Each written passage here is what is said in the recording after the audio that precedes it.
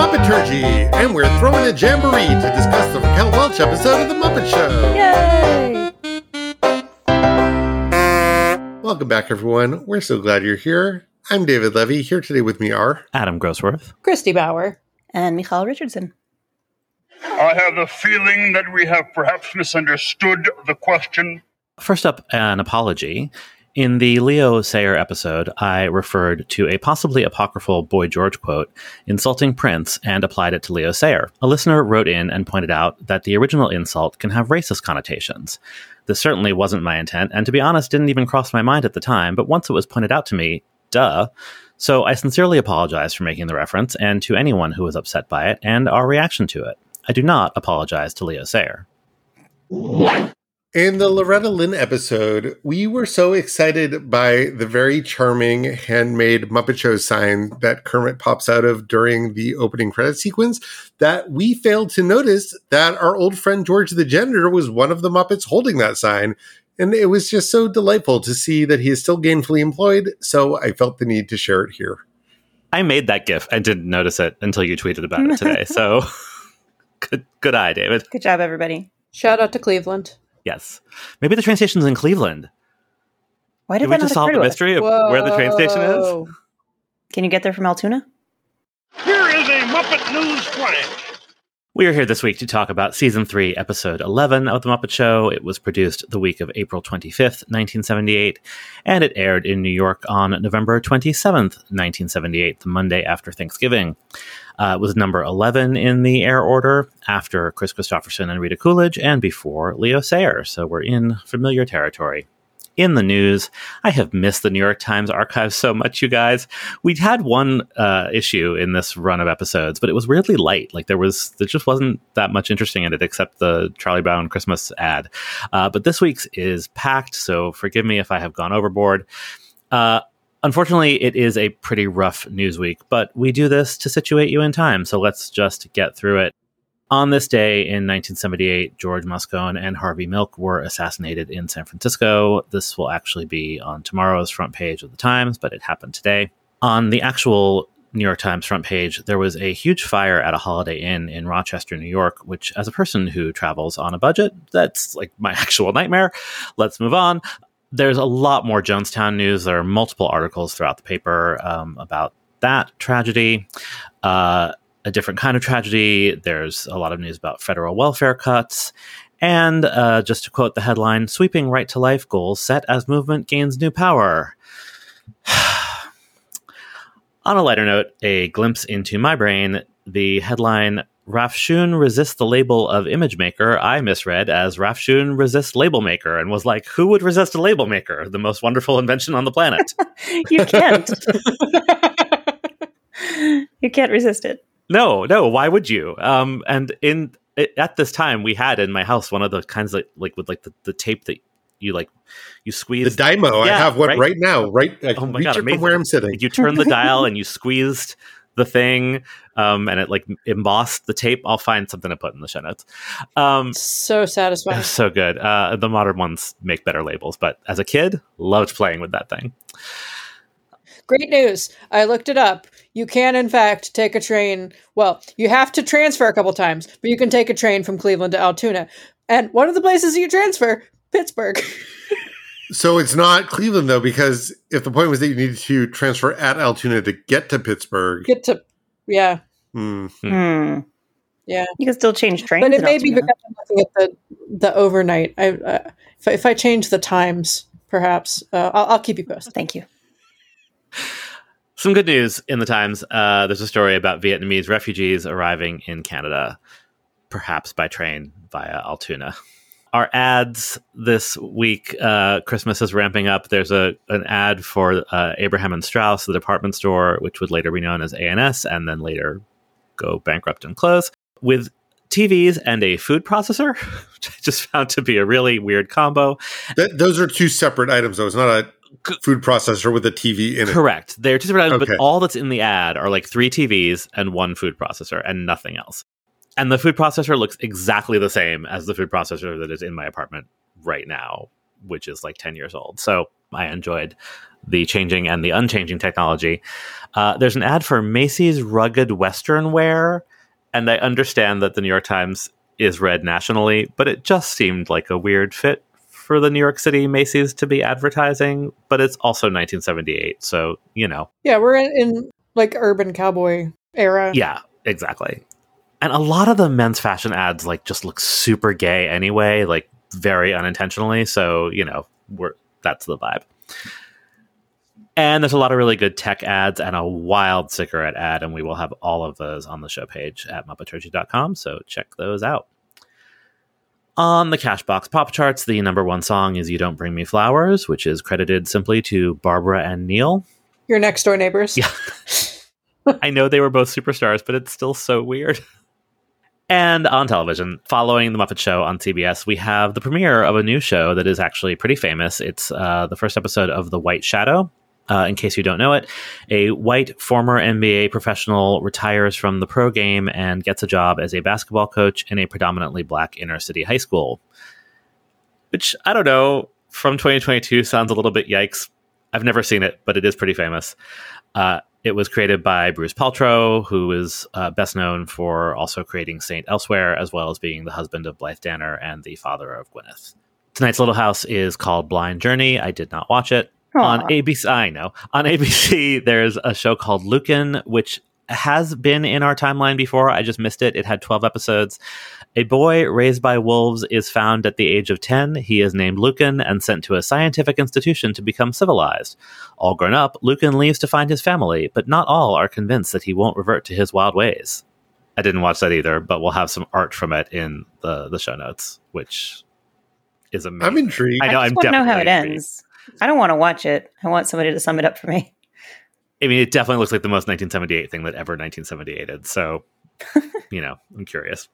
After all of that was the NBC movie And I Alone Survived, the true story of Lauren Elder's fight for survival following her plane's crash into a mountainside. Don't you feel bad for laughing now? I do a little bit, but what a funny title. It is a funny title. Blair Brown starred as the titular I Alone. Thank you. Not proud, but I am a little bit. And at 10:30 on Channel 11 was something called Focus on New Jersey with the description teen drinking / teen driving, which just made me laugh. So those are separate segments. The teen drinking and teen driving. I don't know. If then teen drinking / teen driving. I don't know. It's the Muppet Show with our very special guest star, Raquel Welch. Woo! Yeah! Calm down, Kermit. My God. I'm glad someone's excited about this episode. Keep it in your pants. He doesn't have any pants. Well. Raquel Welch, actress, sex symbol, end of list. Wow. She could sing and dance. Singer, dancer. Allegedly. She was born in Chicago in 1940 as Jo Raquel Tejada and grew up in San Diego, where she trained as a ballerina and won a number of local beauty pageants. She attended San Diego State College to study theater and married her first husband, James Welch, while she was still an undergrad. She became a mom, a local weather forecaster, and before too long, a divorcee. That's a role she'd played 3 more times before swearing off marriage entirely. She briefly left California, but ended up back in LA to pursue a film career. She began to appear in small roles on film and TV in 1964, landing her first breakthrough role in 1966's Fantastic Voyage. She followed this with the film 1 Million Years BC, in which she didn't speak much, but wore a fur bikini. The image of her in that outfit caused a sensation and sold a gazillion posters. You can see one of them hanging in the Muppet Show backstage in this episode. And that solidified her image as an international sex symbol. You might also remember that poster from the film version of The Shawshank Redemption, replacing the book's Rita Hayworth poster. Throughout the next decade, she starred in a number of films, including Bedazzled, Myra Breckinridge, The Last of Sheila, and The Three Musketeers. She headlined television specials, and she appeared as a guest star on Saturday Night Live, on Mork and Mindy, and of course on The Muppet Show. She also launched a successful club act in Las Vegas in 1973 featuring the puppets of Sid and Marty Krofft. That was later adapted into a television special, Really Raquel, which I watched on YouTube this week, and it is something. We'll have that for you in the show notes. Subsequent to her appearance on The Muppet Show, she made her Broadway debut as a replacement for Lauren Bacall in the musical Woman of the Year. Throughout the 80s and 90s, she continued to act on film, TV, and stage, including memorable cameos in The Naked Gun 33 1/3 and Legally Blonde, an appearance on Seinfeld, and a stint in the Broadway adaptation of Victor Victoria following Muppet Show guests Julie Andrews and Liza Minnelli into the role. She also got into the health and beauty business, launching a fitness book and a series of videos in 1984, eventually adding jewelry and skincare lines, and most famously, her wig collection known as Hair You Wear. As opposed to hair that you leave. Truth in advertising. Hair you eat. Well, that's not hair you grow, it's hair you wear. Hair you send down the drain. In 2010, she published her memoir, Raquel, Beyond the Cleavage. She continued to work into her late 70s. She's 81 now and still around, although she hasn't really been seen much during the pandemic. Who's got Raquel Welch feelings? Fozzie does? Sure does. Oof, that's not all he has. I mean, like so many of the folks we've talked about on this podcast, like she was there. Like she's a reference that I understood without necessarily having seen any of these things. I mean, she's been in a ton of movies, most of them terrible. So even the ones that I've seen, she doesn't necessarily stick out in them. So yeah, like she's one of those people, like, you know who she is because you know who she is, but she never made much of an impression on me. Granted, I am a homosexual. Right. Me too. She comes up a lot as a punchline on the Carol Burnett Show, like particularly during the audience Q&A section at the beginning. A lot of it's like, when are you going to have Raquel Welch on the show? And then Carol Burnett makes some sort of like self-deprecating joke about how frumpy she thinks she is by comparison. So that's almost my entire adult point of reference for her is she was Carol Burnett's jokey nemesis. Why don't you get me started? I love this episode, except for the one thing about it that I absolutely fucking hate. Christy? I'm going to save it. I'm going to wait till we get there. Great. Yeah, no, this is a fun one. It's funny. The, like, quote-unquote sexiness of Raquel Welch is more that she seems very comfortable in her own skin, and that translates really well to goofiness. And so I think it makes her a pretty good fit for The Muppet Show. You know, I deeply appreciate that, and, you know, that she's way more down to clown than, say, you know, Loretta Lynn. But at the same time, I think this is maybe the most of its time episode we've seen in a really long time, and we will definitely get into it. But, you know, for as much as I can't imagine it being made in the same way today, I still really enjoyed it. David? Wow, did not like this episode. I mean, I don't hate this episode, but I just, there was very little that I hooked into in it. Part of it is that I don't really like the songs. And there are a whole bunch of them. Like, I think there are 4 of them, and can't really say I cared for any of them, really. So, which I know just made many of you angry. But it just, didn't care for that. Don't really love the Fozzie plot. Don't really love the Raquel plot. So, not a lot for me in this episode. Michal? I have complicated feelings about this episode. Similarly to the Marisa Berenson episode a couple weeks ago, we have this incredibly charming guest star who has a really great rapport with the Muppets, and it's a really solid episode. It explores new sides of the characters.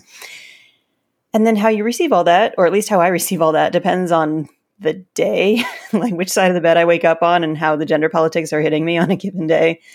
And that's not to say anything against Raquel Welch. Like, she's in on the joke, she's down to clown, she's having a great time, and there's plenty of fun to be had in the episode.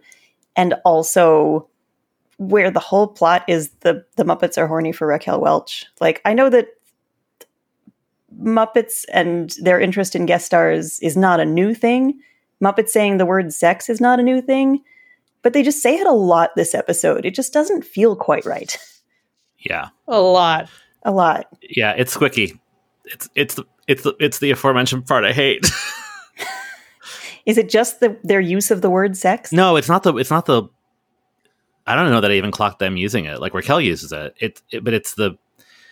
It makes you think about Fozzie's penis. It crosses, and it's not just Fozzie. we'll get into it in a second, but it crosses a line for me. Yeah.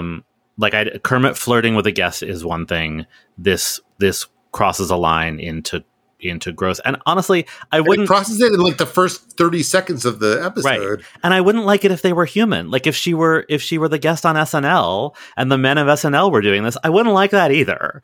So yeah, and then you add in the fact that they're Muppets, and it just there's so many layers to how fucked up it is, and I just don't like it. Oh, Raquel Welch, 30 seconds of curtain, Miss Welch. The quality of mercy is not straying. It droppeth as a gentle rain upon the players beneath. Oh, changing your image, huh? Yes, well, I was toying with the idea. Well, you do what you want, Miss Welch. On this show, you don't have to dress up in any of those scanty, revealing costumes. Oh, thank you, Scooter. Well, not unless you really want to. Well.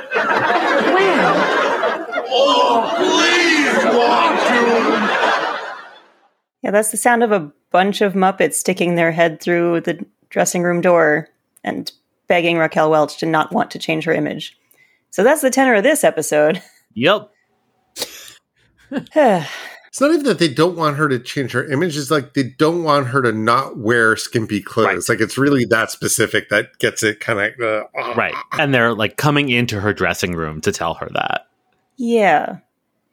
And I was trying to picture this happening, if this same episode were made today, and if you set aside the plot, but just somebody was dancing around in the costumes that she wears, I would say, good job. She looks fabulous and she's having a great time. And there's something about the mood in 1978 versus the mood now that is hard for me to stomach. Well, part of it is the way that her job title is given a sex symbol. And like they come back to that several times throughout the episode. Like I can imagine doing this today. And like, let's even flip it, like with someone like Harry Styles. But like, we don't think of Harry Styles' job as being sex symbol. We think of him as being singer. And that's maybe why it would be more okay. I don't know. Yeah, I tried to do that thought experiment of like, who is the equivalent person now? And like, the closest thing I could come up with is somebody like Cardi B. But that's more because of the raunchiness of her songs, not really the... Yeah, she's known for her image along with her art. Yeah. It's a tricky business. It is. But also, is it weird that I find her like erudite, professor costume here like the sexiest of all of them? Not at all. She looks amazing. Yeah. She looks great. She's got these like glasses and like a blazer with a pop collar and a scarf, and she just looks like really powerful and yeah, it's like a librarian professor of the look for a reason. Yeah. Yeah, that's working. I do like also that like Scooter, the character who we have at least decided is coded as gay and who is, played by a gay actor, is the one who's like, no, it's fine. You can do whatever you want. And then everybody else is like, no, you can't. I did like that little wink that I have decided is canon. And then later on, he tells Fozzie, she kissed me right here. And Fozzie's like, yeah, you told me 4 times. Like, you're protesting too much. Yep. Too real.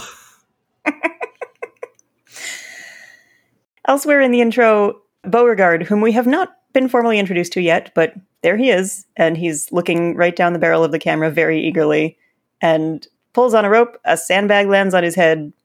That's the joke. And Gonzo's trumpet emits little shimmery flowers. It's very sweet. Beauregard is... It's like they made Goldie Hawn Pope. The Beauregard, when Beauregard gets hit on the head with the sandbag, I didn't notice this till I was making the GIF. But like, he's really expressive in a way that I've never actually noticed before. Like when that sandbag hits him, his face squishes in a very realistic looking way that I appreciated. Dave Gold's good at his job. Yeah, but also the actual the puppet itself has a physicality to it that they don't all have. Nice. Well, I look forward to actually meeting Beauregard in some future episode. Muppet Show backstage. This week backstage, Fozzie is on what Kermit refers to as an assertive kick. Mostly, that just means that he's as obnoxious as he ever is. He's just trying to be a little more dominating because that's what he learned in group therapy, and also he's then apologizing profusely every time he does it. No, I am about to meet my true self. Of course you are. Yes. Well, I hope you'll be very happy together. Thank you. I'll just go cancel your act for tonight. Well, I'm sorry about that.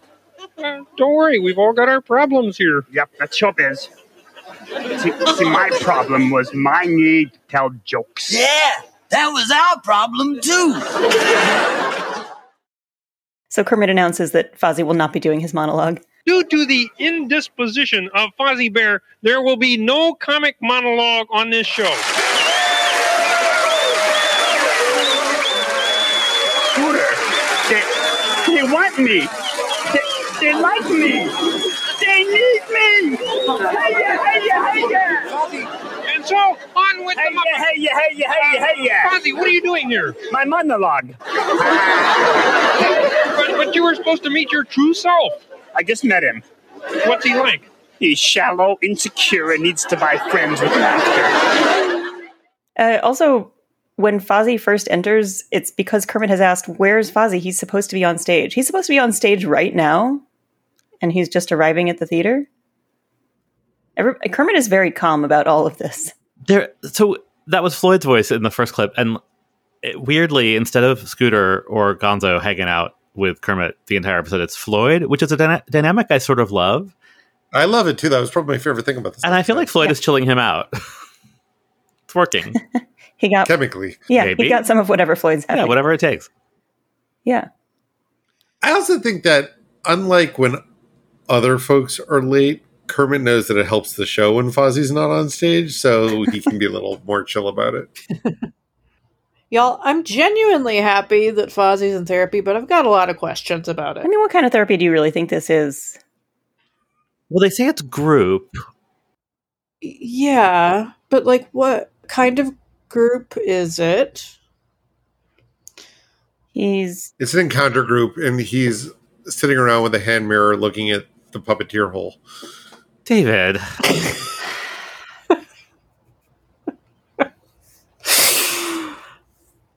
Mm-hmm. Now he's met his true self. I mean, it's about to get worse, so we might as well leave all of that in.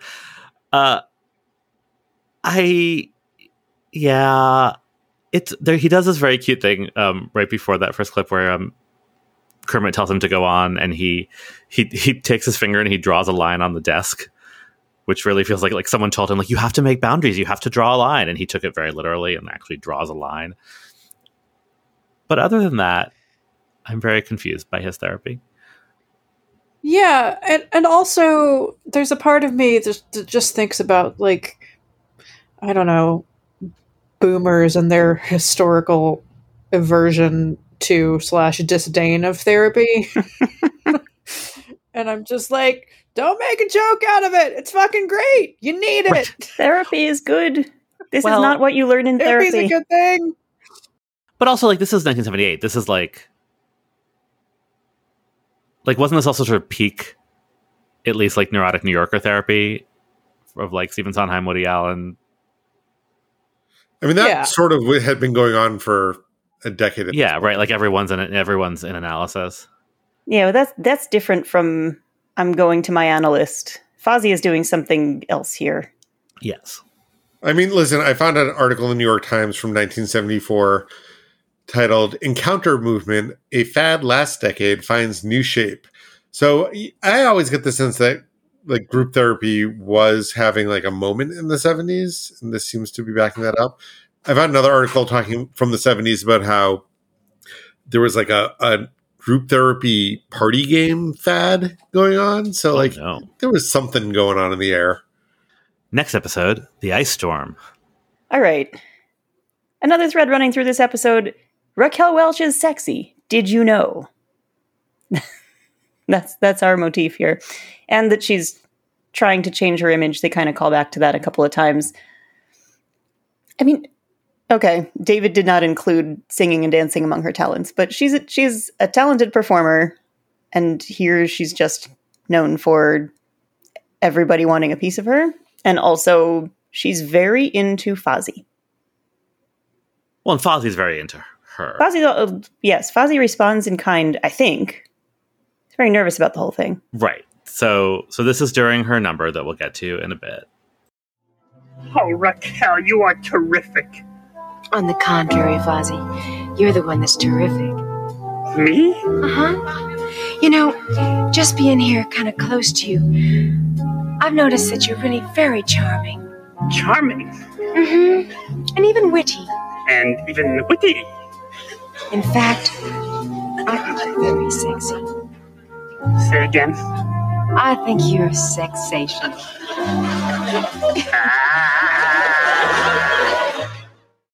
Is that like a catchphrase of hers?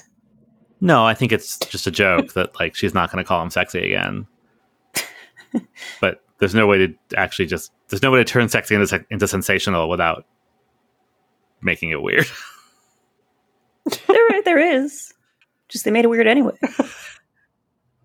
Yeah. So it's like the classic, guest star cheers up a Muppet, in the dressing room or backstage number that we've seen before, but like it really goes places. Yeah. And then she sings another verse.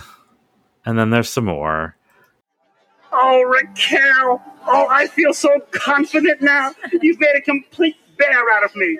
Oh, yes. Yes. Fozzie. Yes, sweetheart. Do you think there's Yes, baby, say it. Well, even the slightest possibility that yes, you might want to go to my dressing room and have a cup of tea? You and me? Could I bring a friend? Like he definitely came, right?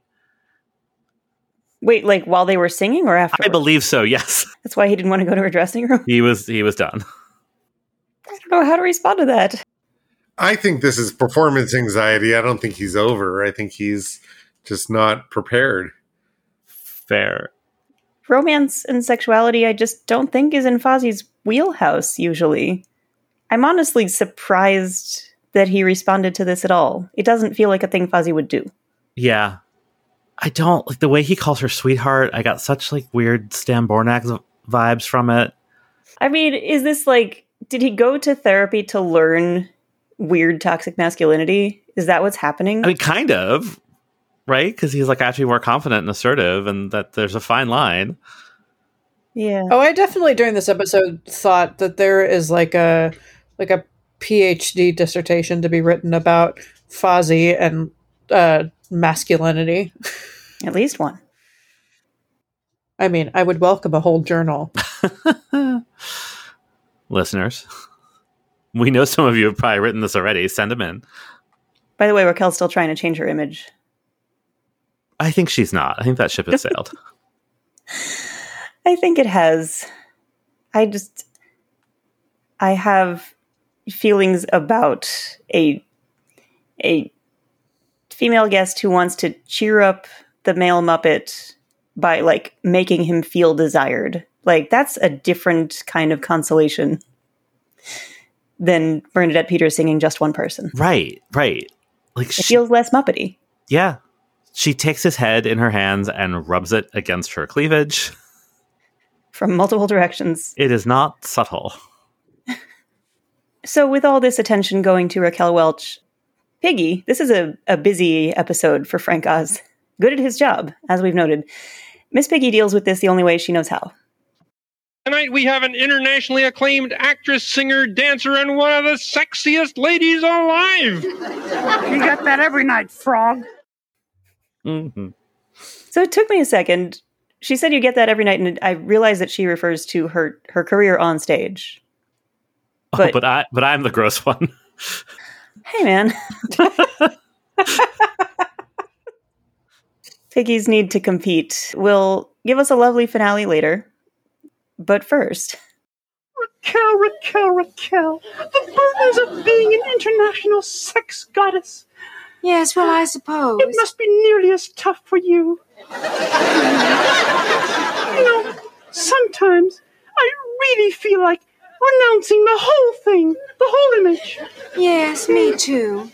It gets to be kind of a bore, doesn't it? Although there's still a lot of joy left in being a woman, don't you agree? And I plan to gather up all I can while it lasts. Oh, Raquel. Yeah, Piggy's bit kind of redeems this episode for me. Yeah, I mean, I love this scene and the number it leads into, and this is where this and the opening where she's reading the Shakespeare, I think makes it really clear that Raquel is fully in on the joke. Like had some agency in what this episode is, and is happy to play along, and so that redeems it for me. And I'm glad that they didn't make the plot like Piggy versus the men. Right, like she's a little annoyed with Kermit at the beginning, but it would have been so easy for it to be Piggy being annoyed at all of this going on around her, and it's really not that. Yeah. But I also really felt the lack of female characters this week because it's only Piggy. Like, there's no Janice, there's no Annie Sue. Is Louise Gold even in the episode at all? Muppet Wiki lists her as doing background character. Yeah, I think she's in the credits because she's a series regular. But I don't think she speaks. Like, it's just very noticeable that there is one woman-identified Muppet in this episode. Yeah, you're right that it would have been easy to make this Piggy versus the men. It also would have been easy to make it Piggy versus Raquel, which they do a tiny bit, but only for the beginning of this exchange, and then they do a number together. Yeah. So, it's a weird episode, but it could have been weirder. Yeah. Or differently weird.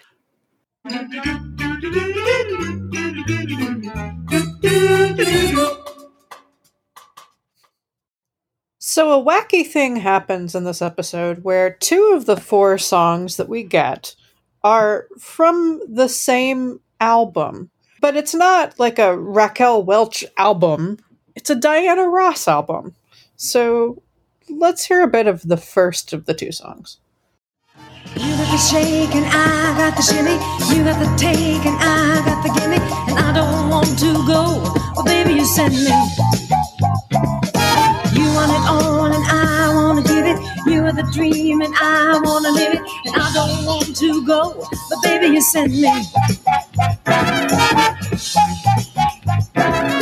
Baby it's me, I'm the same as you. A dreamer who dreams of a dream come true. And all my life I just wanted to meet someone just like you. Someone just like you. Baby, it's me. I mean, not like it me. That's that's the name of the song. And yeah, it's from an album of the same name by Diana Ross from 1977. So a very new album at this point. And, it makes me wonder if there was an Abe Burrows situation here where somebody lost a bet or, some sort of last minute change necessitated. We have to do 2 Diana Ross songs. Or they could have just really enjoyed that album. Or maybe Raquel really enjoyed that album. Who knows? Yeah, this particular song was written by Donald Dunn and Charles C. Smith. I couldn't find anything about Charles C. Smith on the interwebs, but Donald Dunn, or Donald Duck Dunn, as he was known, was primarily a session musician. He was a bass player and a member of Booker T and the MGs. So he actually was inducted into the Rock and Roll Hall of Fame as part of that group. And he recorded a lot with Stax Records. So he played with Elvis, he played with Bill Withers, he played with a lot of famous people. And was ranked number 40 on Bass Player Magazine's list of the 100 greatest bass players of all time.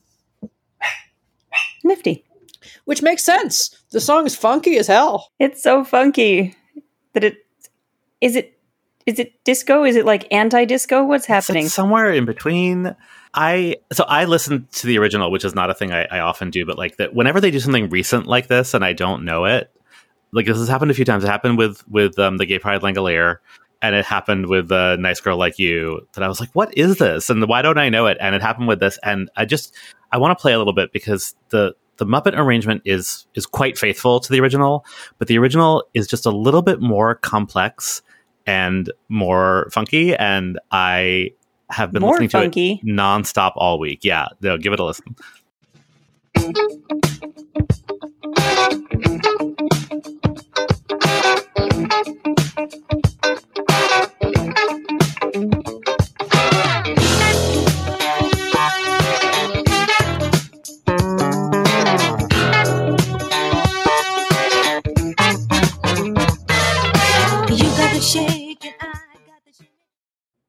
I'm obsessed with it. Wow. That is funkadelic. And there's another voice, like very quickly, another voice joins her, and it's just like there's just a little bit more going on that they couldn't do on the Muppet Show, and it's so good. It's more funk than you can shake a stick at. We should talk about the staging for this song. Although I don't have a lot of nice things to say about this episode, this is a very memorable Muppet Show segment for me. The minute the curtain opened on this, it was like, oh, it's this one. So we see sort of I want to say prehistoric cave jungle situation in front of us. Raquel emerges from this cave wearing what I think of as like the Bob Mackie version of her 10,000 years BC outfit, which instead of being fur is just spangles. And then a Muppet spider descends from above, and she does this sort of dance battle with it. And the spider is a full body costume, but it's puppeteered by Graham Fletcher, the dancer. And it's really, to say it's a full body costume doesn't really do it justice, because he's really like on all fours, we think. Although I have to say, I spent the whole second time I watched this just staring at the spider, trying to figure out where his arms and legs were, because it also has eyes that move, and I was trying to figure out how he might be operating that, possibly with like a popsicle stick stuck into his mouth that he's moving around. I don't know. Oh, interesting, because I had that question too. That might be the answer. Seems dangerous, because he's also flying. Yeah, there's a lot going on, and it's really, for something that really is on the border of what I think of as puppetry versus just costume dance. It's a really sort of spectacular number from that perspective. Yeah, so the spider has 8 legs, and basically there's 2 puppet legs attached to his arms and 2 puppet legs attached to his legs, and then he's on all fours, so when he moves, the puppet legs move with his real arms. But it's a really wild illusion. It's very cool and very unsettling. Yeah, and then he's also flying, and like I was like weirdly obsessed with the flying rig, which, as far as I could tell, is just a single point. It's just one wire, and you can see the wire and whatever, who cares? And the illusion, I thought, worked best when he's in the air, because you really sort of can't tell like what's an arm, what's a leg, what's real, what's puppet. And there's also some really cool shots. Like there's an overhead camera shot at one point, which you sort of never see on the Muppet Show. Like they clearly were having a lot of fun with this. So when you think about it, it's pretty surprising it took me 59 episodes to bring up Spider-Man Turn Off the Dark. There it is. But we're talking about spiders and legs. And so just very briefly, if you don't know, the Spider-Man Turn Off the Dark was a famously troubled Broadway musical. And one of its famous troubles was very early on. There was a number called Deeply Furious, which was like one of the first things cut before the myriad other troubles happened, in which the spider goddess Arachne, don't ask, commanded her minions to do stuff. Don't ask. And the minions were the women of the ensemble in these like leg rig costumes. And the bit there was that they were not meant to look like spiders. They were meant to look like human women with 8 human legs. Can't imagine why this got cut from the show. So they're in these sort of like classic chorus girl, outfits in high heels and stockings, with these like wearing these things around their waist with these legs. And the way that it's Julie Taymor, it's costume meets puppet. It's sort of very similar to this and a very different vibe. And sometimes they're sort of like doing a kick line and very clearly using their hands to fling the puppet legs up in the air. But sometimes they would kind of shift their weight and like lift a leg up in the air and like put some weight on the puppet legs. And you really kind of can't tell and like lose track of like what's a real leg and what's a puppet leg. And it becomes very confusing. And I kept thinking of that during this number, and I was like, was Spider-Man Turn Off the Dark weirdly descendant from Fletcher Spider? Sort of, because it's kind of like the same general illusion 40 years later. Yeah, and Fletcher Spider just needs like fabulous pumps. Yeah, kind of. And I love that. And I also, like David said, was obsessed with the eyes because I don't think they were doing radio control yet. And I have no idea how he was controlling it because the eyes do move and blink. That's real cool. It is. And it is Julie Taymor-esque. Yeah. So what you're saying is what Spider-Man Turn Off the Dark needed was a funkier bass line. I mean, yeah. Actually, for a score written by two members of U2, it's definitely a thing that was weirdly missing, but we don't need to go down that road. Ooh, perfect. I thought she was going to change her image. Well, she might be changing her image, but you wouldn't want her to change the rest of that. Yikes. On a completely different note, we get a glimpse into Gonzo's mind. A terrifying glimpse it is. know are bad times if all you see are walls. If you get your news from the scuffs on your shoes, then that won't help at all, 'cause you gotta see penguins throwing popcorn, chickens on a well-dressed moose. Hi, girls! And you gotta see rats floating by on pink balloons and fuzzy things on the loose. Jamboree, jamboree, jamboree. Find where you hide and look inside and you got a jamboree. Jamboree! Jamboree! Jamboree. We enjoy some jamboree here. It's the second of the two previously mentioned Frank Oz written songs for the show. This one also written with Larry Grossman. And it's delightful. It reminds me slightly of a Paul Williams song. Like it sounds like some of the up-tempo numbers in Bugsy Malone. I think that's just the 70s. I think that's what up-tempo numbers sounded like throughout the 70s. Yeah. It's also a little folky. Yeah. Funky and folky. Well, I mean, I think what it is it's white people gospel. Sure. Interestingly, I think it sounds much peppier listening to it now without the visuals. The way that this is set up is so depressing to me that I didn't even realize that the song was peppy like this. Yeah. How would we describe this space? It's like Gonzo's sad bachelor pad where he hasn't picked up a piece of trash or put away a piece of clothing in 3 months. And then he hallucinates a bunch of friends. Yeah. And then they fade away again. I'm so perplexed by the lighting that I don't know that I even noticed the space. Tell us about the lighting. Like, it's all this weird sort of like side light and uplight, and everyone is in terrible shadow, but there's not like a puppetry reason for it, right? Like, they're not doing it to hide anything or make an effect. It's just ugly. It's not part of the like fade away effect that we get at the end? I don't think so. I'd have to look again, but I think it's just bad. I think it's just to emphasize what a sad, depressing loser Gonzo is, which made me sad. Yeah. I had this song on one of those Muppet albums. I don't have any memory of the visual. I know I've seen this episode at some point, but just having heard the audio, and he opens it the same way. With, oh, yeah, I get lonely, I get sad. And then you just gotta look in the puddles and see a rainbow, and like, life is meaningless, so I guess I'll just go eat a rubber tire. That really spoke to me as a child. I'd like to think I have found a slightly more sophisticated flavor of it as an adult.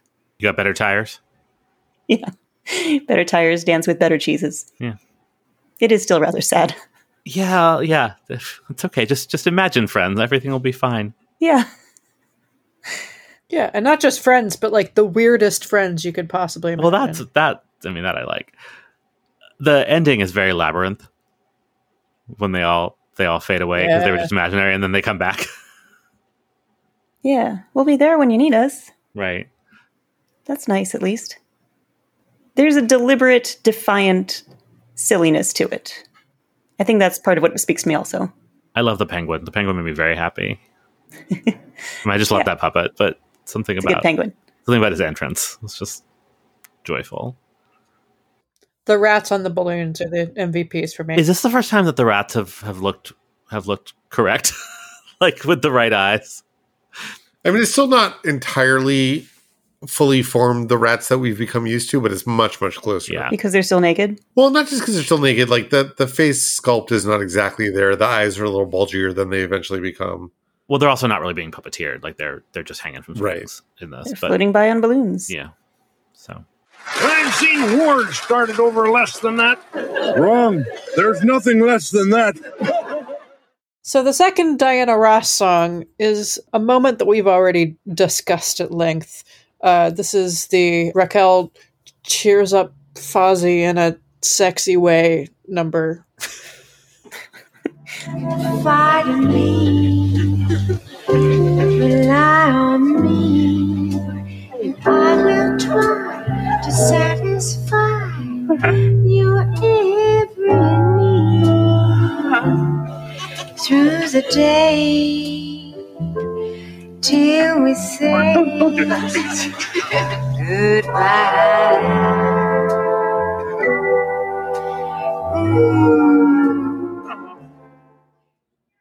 I did not want to hear that moaning. And I did not seek out the original version of this. Yeah, no, this was plenty. This is a song called Confide in Me, also from that Diana Ross album, Baby It's Me. And it was written by, co-written, I should say, by future Muppet Show guest star Melissa Manchester, with someone named Stanley Schwartz. And I tried to learn about Stanley Schwartz, and Google was like, did you mean Stephen Schwartz? I was like, no, I didn't. There was nothing to be learned, sadly. But yeah, man, I'm going to be thinking about Raquel Welch calling Fozzie sexational for a really long time. I'm going to be waking up with this It's in my so head. upsetting. This has been stuck in my head for the last couple of days, and I don't know what to do about it. It's just so sticky. It's so moist that it just stuck to the inside of my brain cavity. It's the moistest thing. Certainly made Fozzie moist.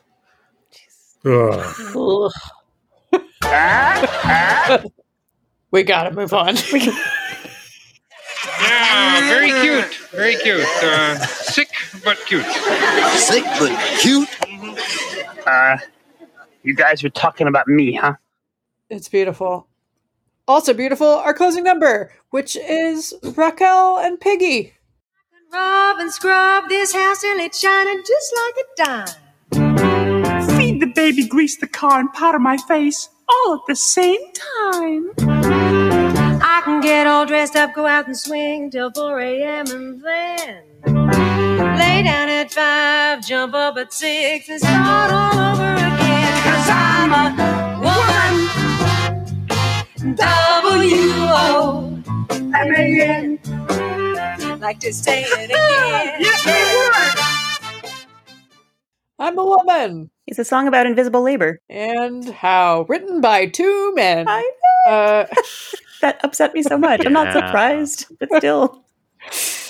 Yeah. So this is I'm a Woman, written by Jerry Lieber and Mike Stoller. It was first recorded in 1962 by Christine Cottrell, but it was made a hit by Peggy Lee in that same year. Her version went to number 54 on the Hot 100, number 75 on Cashbox. See, I'm paying more attention to Cashbox nowadays. It's harder to crack the Cashbox, I've discovered. Yeah, I'm only using it because I'm lazy and don't want to check another source. But maybe I should go to Billboard. You'd improve your hurdle skills probably if you just listen to more Cashbox hits. Yeah, and Peggy Lee actually released versions of it on 3 separate albums over the years.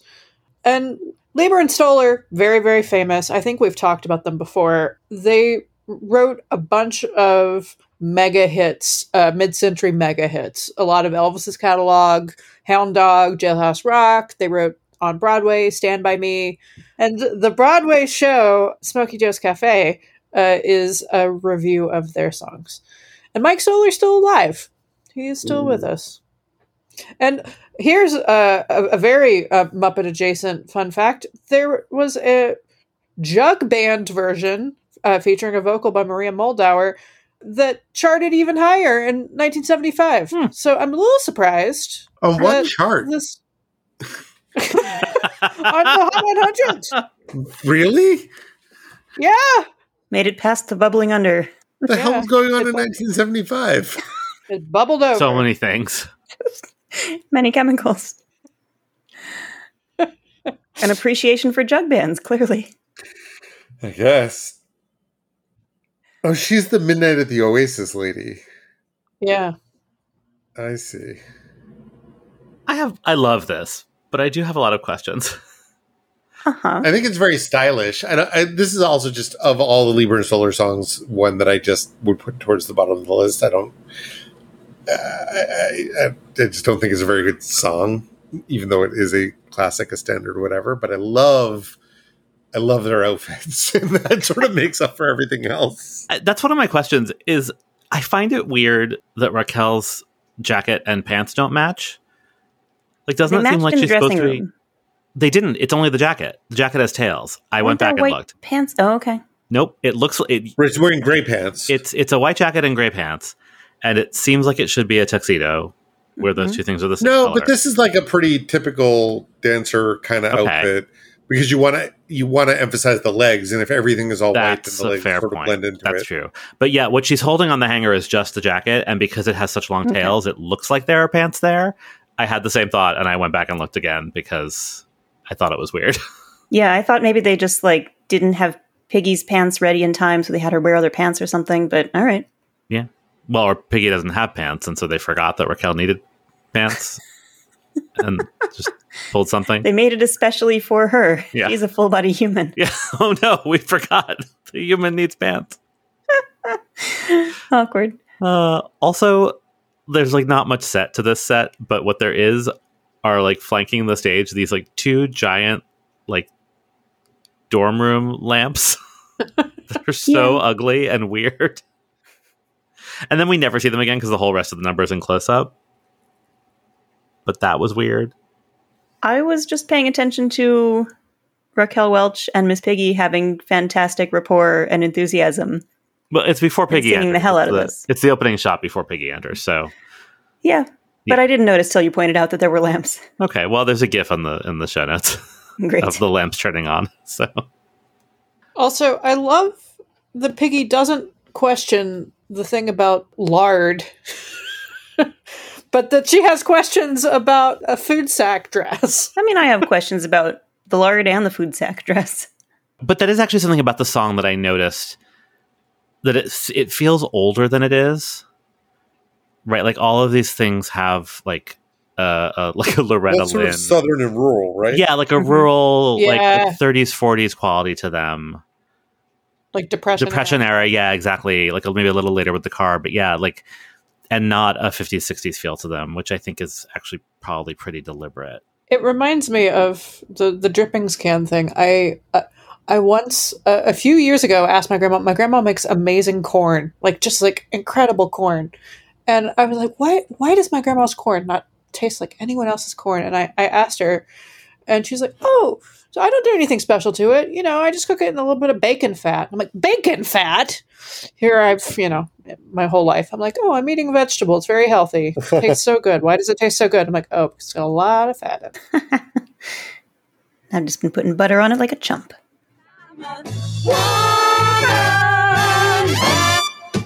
W-O-P-I-G.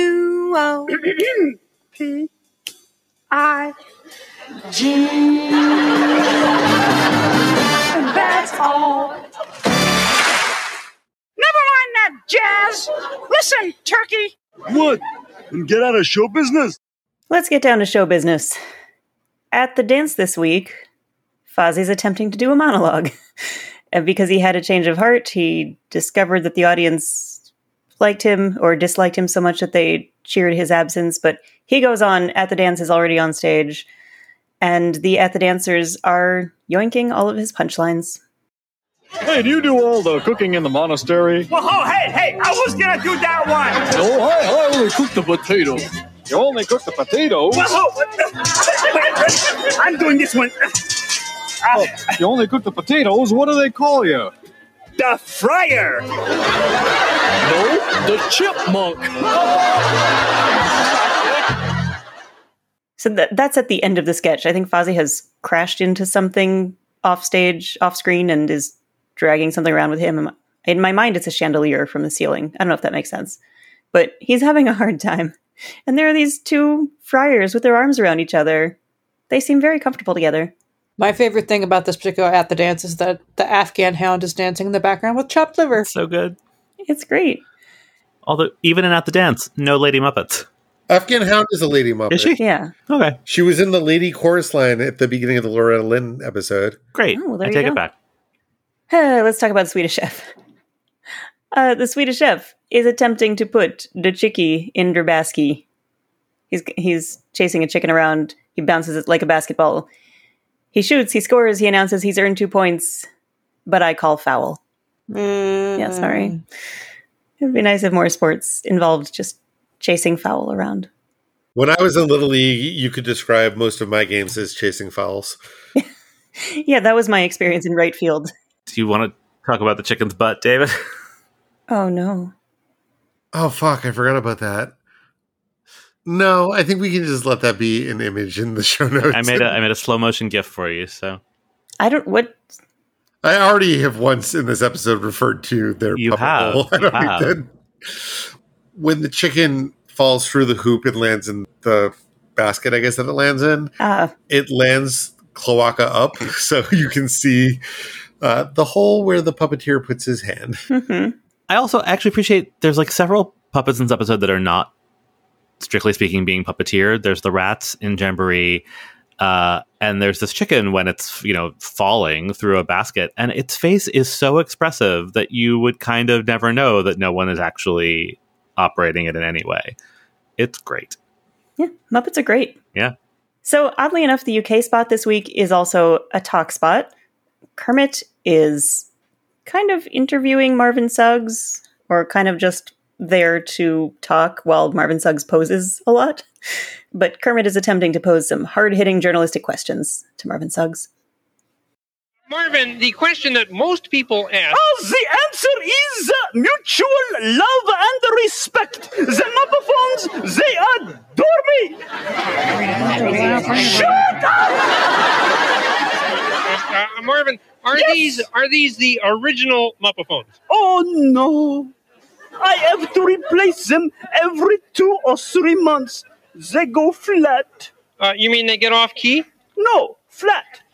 Ow! Like little pancakes.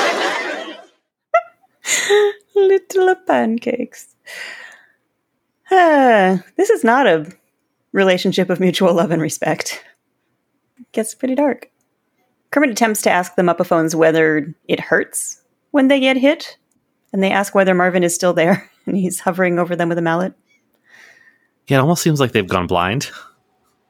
Maybe I was making it too dark, but I don't like it.